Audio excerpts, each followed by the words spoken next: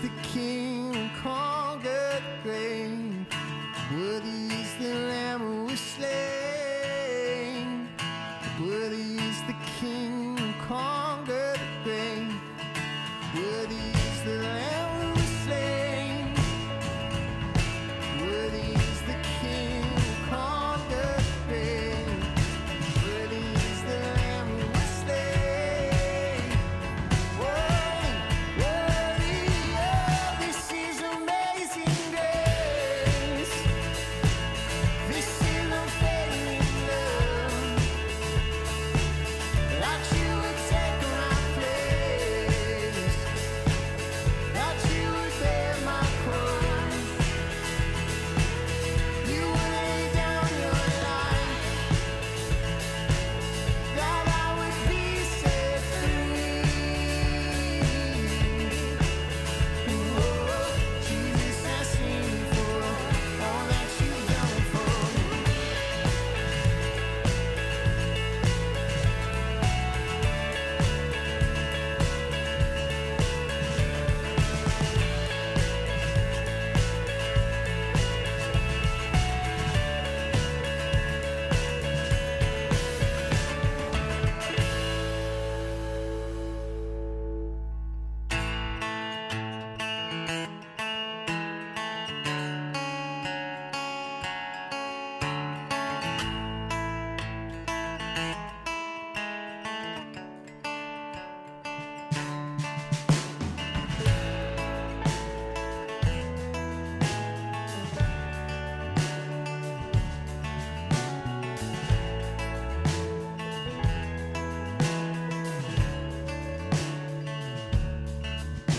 I remember when you knew me, I remember when you found in my voice. I remember when you healed me and brought me closer to my choice. Still looked away from you and scorned at my eyes. Still looked away from you and left it all behind. Still looked away from you. Now I've come to change my mind. So let me feel something again. Let me feel your voice again. I have been so much away. God, I'm coming home to stay.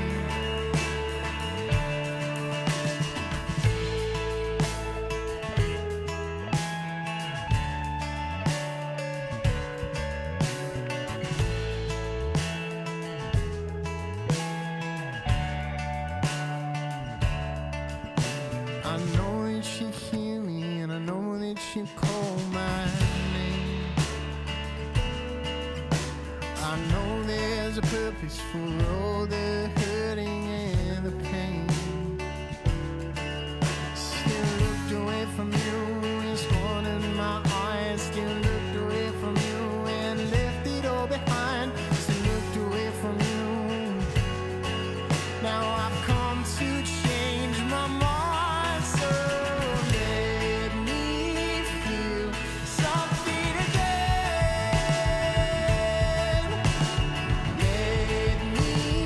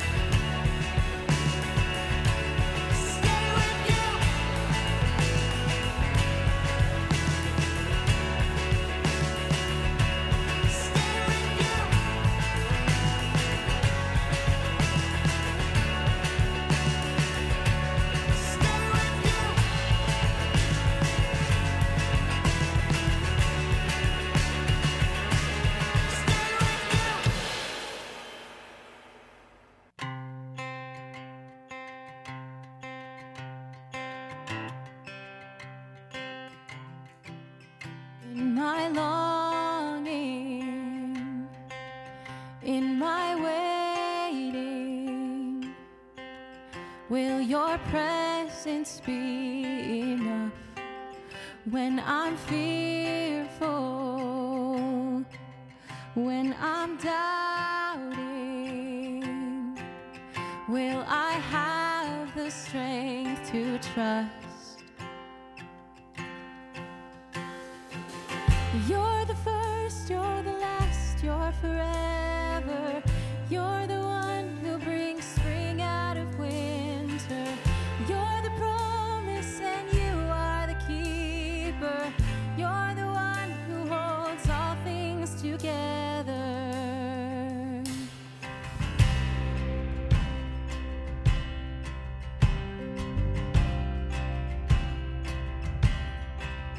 In my grieving, in my sorrow, will your goodness steady me? When I'm blinded, when I'm hopeless, will I have the eyes to see? You're the first, you're the last, you're forever. You're the one who brings spring out of winter. You're the promise and you are the keeper. You're the one who holds all things together. You're the first, you're the last, you're forever. You're the one who brings spring out of winter. You're the promise and you are the keeper. You're the one who holds all things together. Together, together. You're the one who holds all things together. Together, together. You're the one who holds all things together.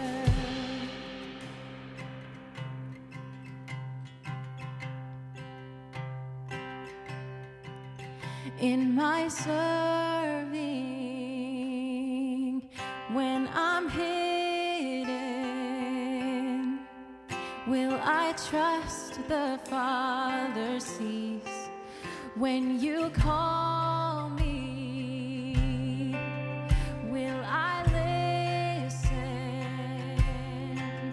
Where I will follow where you lead. I will follow where you lead. I will follow where you lead.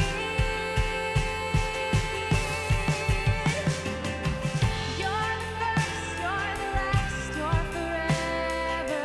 You're the one who brings spring out of winter. You're the promise and you are the keeper. You're the one who holds all things together. You're the first, you're the last, you're forever. You're the one who brings spring out of winter.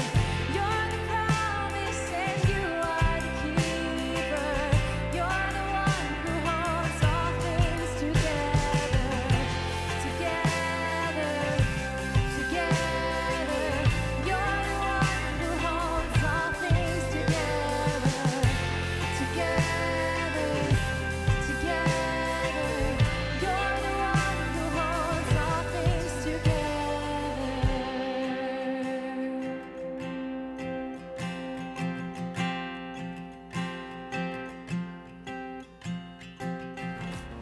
Hello and good morning, MVCC. We are overjoyed to have you here with us this morning to worship God and listen to the Word. Just as a reminder, we are back on campus for Sunday morning service at 10 a.m. So if you would love to join us, go ahead and bring some sunscreen, bring some nice cold water, and we'd love to see you there. But for those of us here online, I want to welcome you. And if it's your first time here, go ahead and text CONNECT to the number on your screen so that you can get involved with our church family. As a church, we want to connect with you and we want to do life and community with you. One of the ways that we do this is by serving. If you're interested in getting involved, go ahead and text SERVE to the number on your screen so you can figure out the ways to get involved on Sunday mornings here on campus. We want to join with what God is doing in the kingdom by partnering with Him. And one of the ways that we can do this is by giving. We want to make this super easy for you. So go ahead on over to our mobile app or our website and give right there. We are currently in our third week of the What's Next series. Let's head on over to Pastor Mike to see what he's got to say. It's great to be with you today. We're in the middle of a series called What's Next. And the reason that I chose that title is with all the turmoil and everything going on right now, we're all asking what's next. And my hope is that these studies together in the Word will help us to stay really laser beam focused on what the Lord would have us to do. But I thought it'd be great if we just open with a word of prayer. So just, if you would, where you are, bow your heads with me for a moment. Father, we just thank you so much. Another opportunity to be in your Word. God, I pray that your Word is powerful in all of our lives, God. I pray, Jesus, that you're lifted up. I pray that this message will help encourage someone and challenge us, God, especially as we live in these last days. Our desire, God, is that you would shine through everything that we do. And we just ask a blessing on this time in the name of Jesus. Amen. Hey, so today I wanted to start from a quote from the book of Ecclesiastes in the Old Testament, 11:4. It says this: "Whoever watches the wind will not plant. Whoever looks at the clouds will not reap." We'll get to the untold story about that as we move on to the message. When my wife and I used to live in Hawaii, and I remember there was a threat of a hurricane coming. There was a forecast of a hurricane that was coming called Hurricane Iniki. I think it was about 1993 when that happened. And the Hawaiian Islands, the way that they're situated, Oahu was right smack dab in the middle of the other islands. And so they had predicted and forecasted that this hurricane with over 160 mile-an-hour winds was coming straight for Oahu.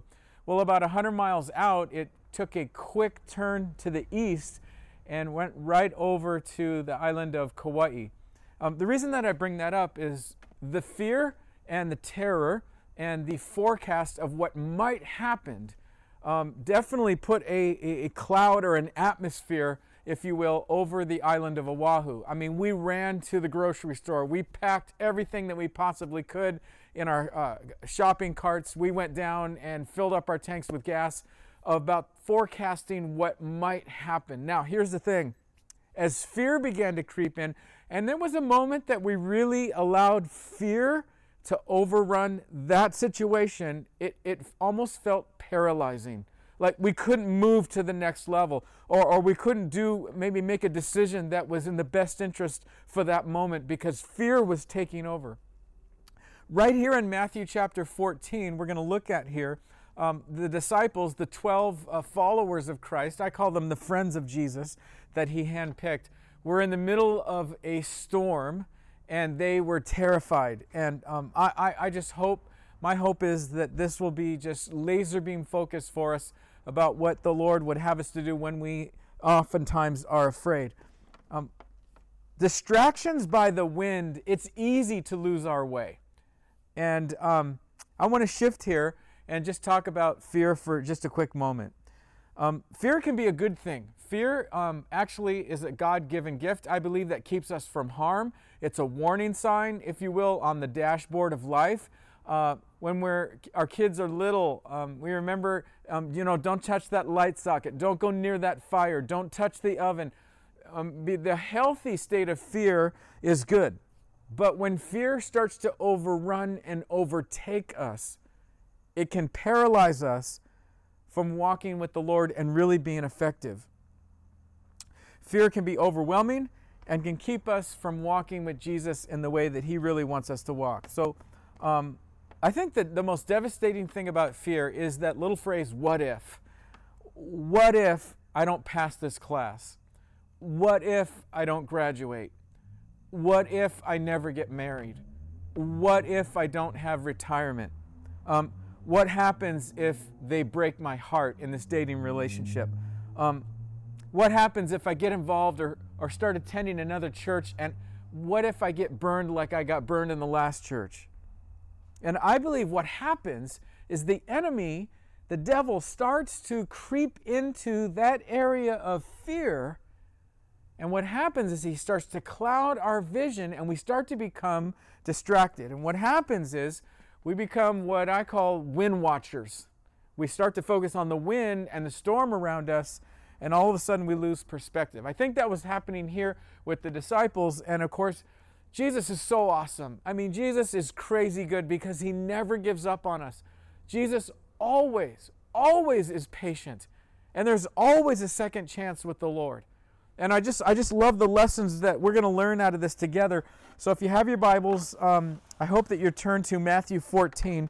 We're going to start here in verse 22. We're just going to work our way through verse 33. Now, to kind of set the stage here, Jesus was in the middle of his ministry with the disciples.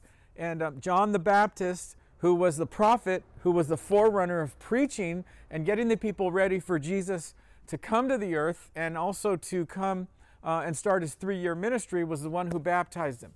John the Baptist and Jesus were cousins. They had a close bond. And right here in this chapter, we find out that John the Baptist was killed by King Herod. So Jesus got the news about that. Then he went out immediately to a what seemed to be a quiet place with the disciples, and there were what commentators believe 15 to 20,000 people that rushed to the presence of Jesus just to hear his word.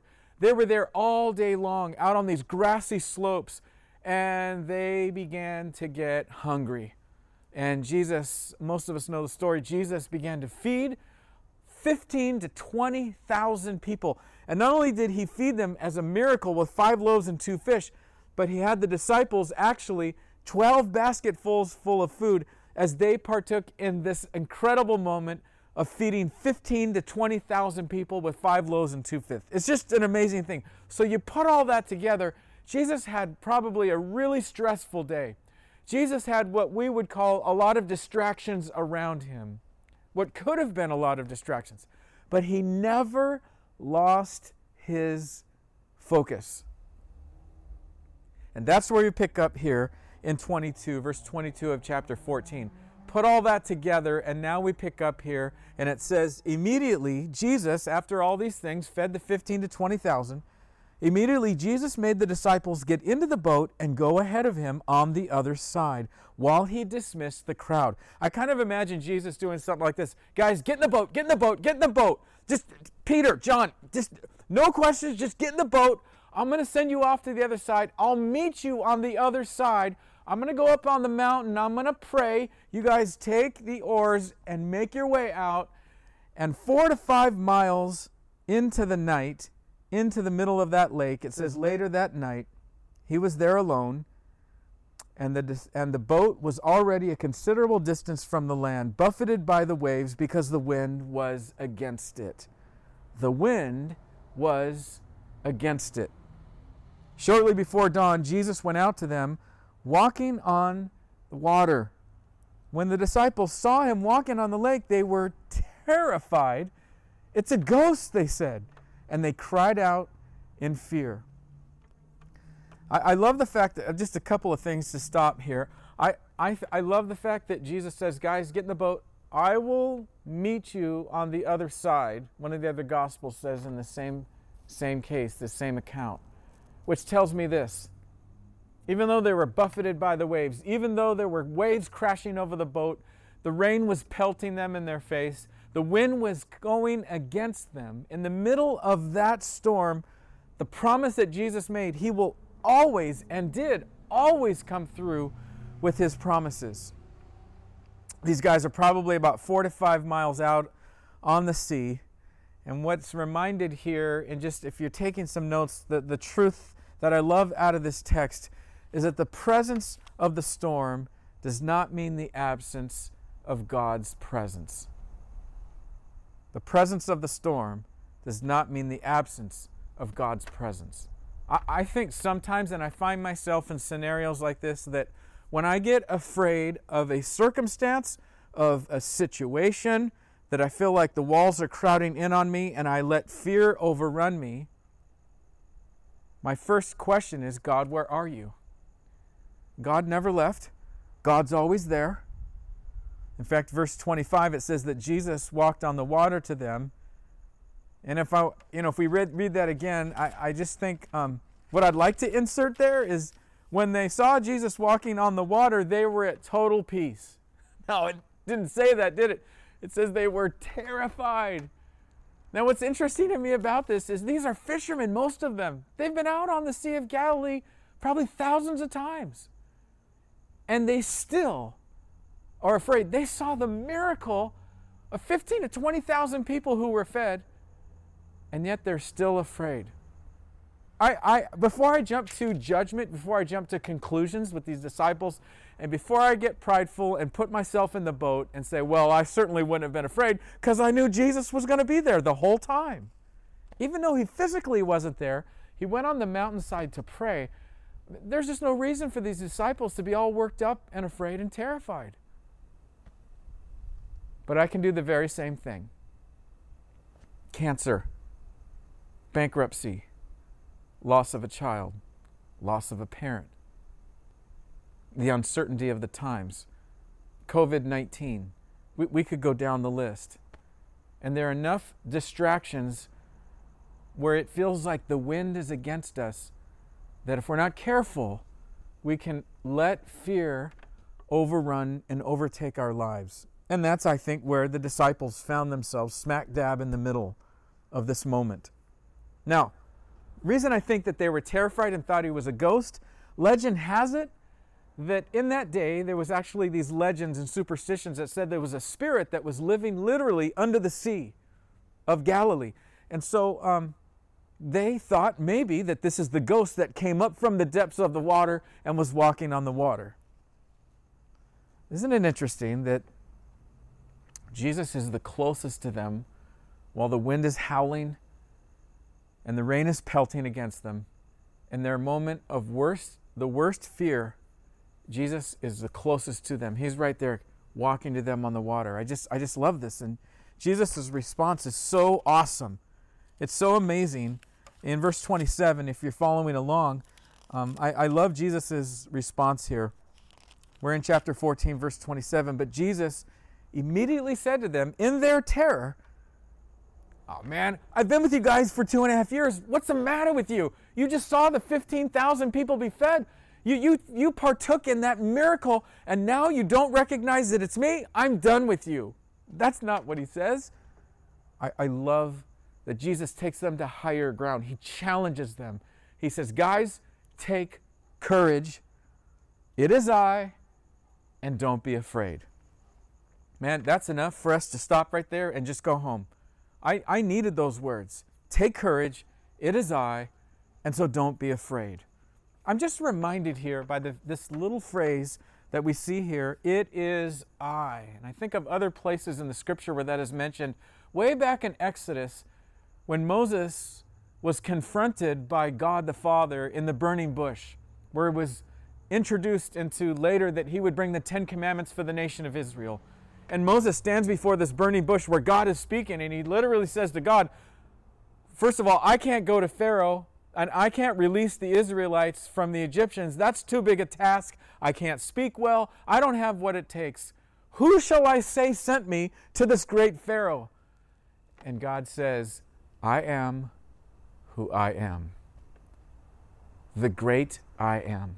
That is so special. That is so unique. That is such a privilege for us to have that statement given to us by our God, which really what he's saying is there's no limit to me.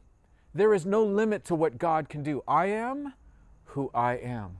Really what God is saying is I hold everything in my hands. I'm sovereign. And Moses, I can use you. I will use you. I just need you to cooperate with me and trust me and follow me.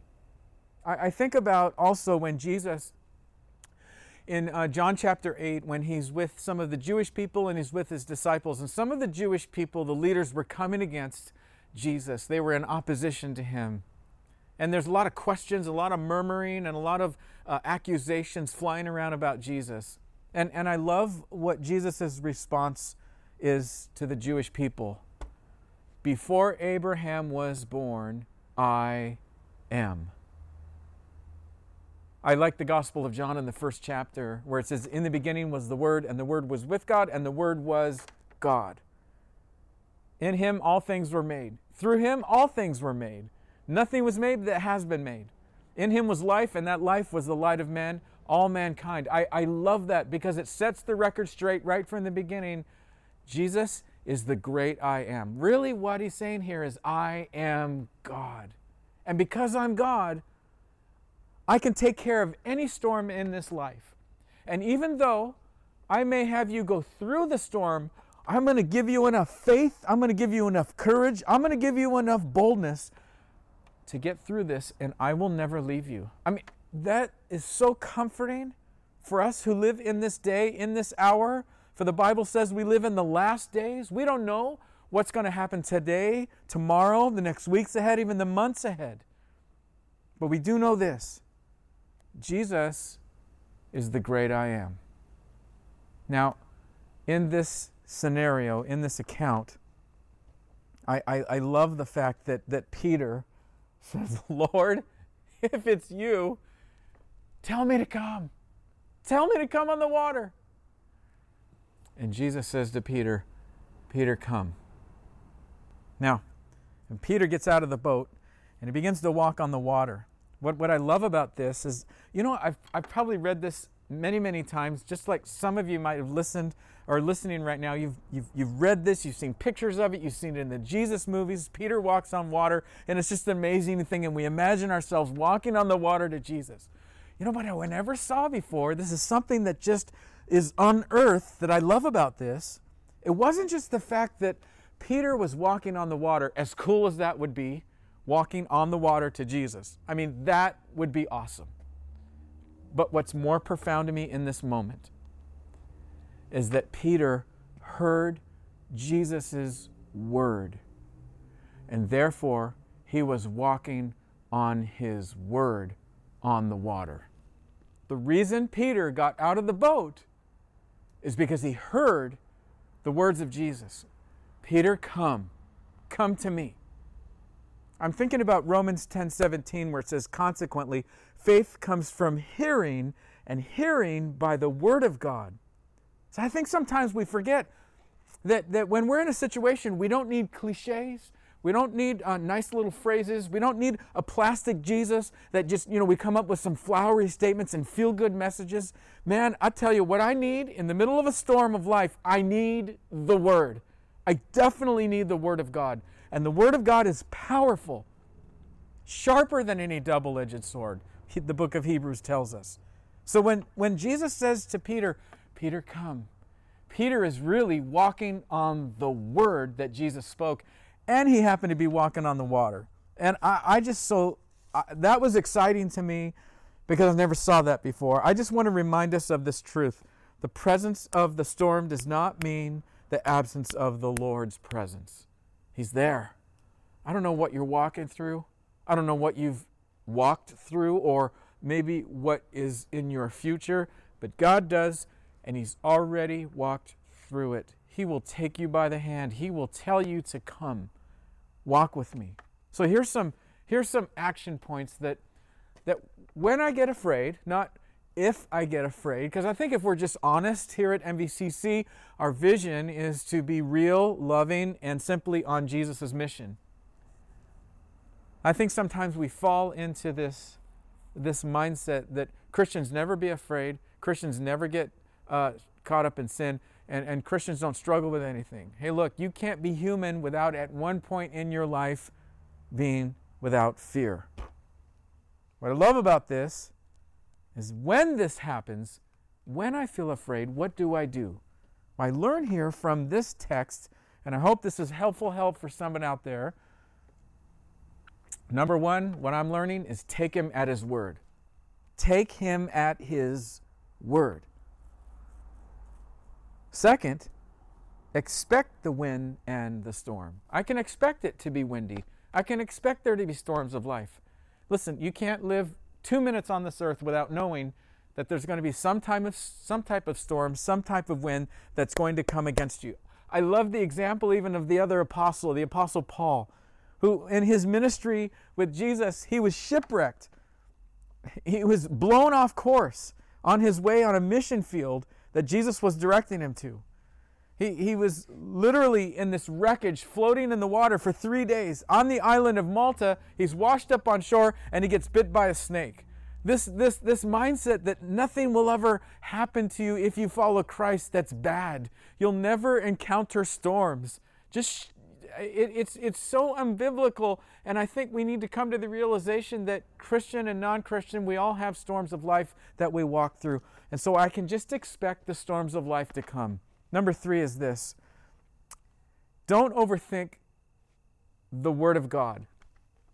The more that I try to analyze and think, well, if I do this, then this will happen. If I really follow Christ, if I was to give my heart to Christ, then stop. Stop all the overthinking. Peter did not, when he was stepping out of the boat, look back at the 12 and say, John, what do you think? James, what do you think here? I mean, if I step out on the water, what do you guys think? He just obeyed. He just followed Jesus' word, and he didn't overthink it. He just obeyed with a childlike faith. I love it. I love it. My wife and I, when we were dating, we all went out to San Clemente Pier with a bunch of just young adults, and we were out there on the pier, and it was, I don't know, maybe about 9 or 10 o'clock at night, and one of the guys wanted to jump off the pier into the ocean. I remember he's standing on the ledge, and we're standing where it's safe, and he's standing, and he kept looking back at us and saying, should I go? Should I go? Should I go now? Because, he needed to wait for the waves to come in and out, and should I go? Should I go? And we're just like, go, man, go. Peter didn't do that. He just went. He just jumped into the water. Listen, whatever God's calling you to do, you do it. As long as it parallels and concurs with the Word of God. And this is the last one. Don't take your eyes off of the Word. Jesus is the Word. Don't take your eyes off of the Word. Man, I need that for these days that we're living in right now, because I believe we are living in the last days. I do believe that there are times of persecution that are coming. I think that it's going to be much more difficult for the church of Jesus to keep pressing in to what's happening in our world right now. And my encouragement to all of us is that when Peter fell and he realized truly, when Jesus got back in the boat with them and the wind died down, their response was, truly, this guy is the Son of God. We believe in him. We believe he's the Son of God. Lastly, I just want to encourage all of us who are followers of Christ. And if you're not a follower of Christ, if you're not a Christian, I want you to be a Christian. I want you to give your life to Christ. I mean, all of eternity hinges on the fact that Jesus said it's so simple. You believe in me, I want you to receive me, and I want you to follow me. Story was told in the back in the day, in the late 70s, there was a group of Christians that went to Romania as missionaries. And back in the day, it was against the law to actually be Christian and hold Bible studies in churches. The way this account is told is that there were some Christians who were in the basement singing songs to God. And as they opened their Bibles and they started to read the Bible, the soldiers came in, barreled through the doors, and they were immediately told everyone, get down on the ground. And they held their rifles right against the backs and the heads of every single one of these 8 or 9 believers, followers of Christ. Here's the question they answered. Are you a follower of Christ? Tell us now. And of course they knew if they were to answer yes, it might mean their very life. 3 or 4 of them said, oh, no, we were just checking it out. We're not really Christians. And they motioned for them to go, and they left. A few more looked up at the soldiers down the barrel of the rifle, and they said, oh, no, we were just here. We were just visiting. We're not. And they left. There were 3 left out of that 11. And the soldiers said, we will give you one more chance. Recant your faith. Tell us you do not believe in this Jesus that you follow. And they said, we will not. We will not recant our faith. We are followers of him, and we love him. The next sound that the Christians heard were the soldiers putting their guns, their rifles, on the cold concrete of that basement floor. And the next words that came out of their mouth, the soldiers said, good. We've been looking for the real Christians. Why would you follow this Jesus, willing to risk and give up your life? As they all sat down, and the Christians shared their faith. In the midst of fear, they shared their faith. And those soldiers gave their lives to Jesus Christ. Why do I mention this? This is life and death. This is about our soul. This is about souls of people out there that we come in contact with every day. And yes, there's a lot of fear and there's a lot of anxiety out there. But my encouragement is to do what Peter did. We follow no matter how difficult it is and the storms of life that come against us. This is for you. So what's next? Following Jesus. I hope that you'll be here next week. We're just going to continue to move through this series. We do have services here on Sunday at 10 a.m. I hope that you'll be here. And if you have made a decision for Jesus Christ, you can contact MVCC. We would love to help you in your decision to follow Jesus. We'll see you next time at MVCC.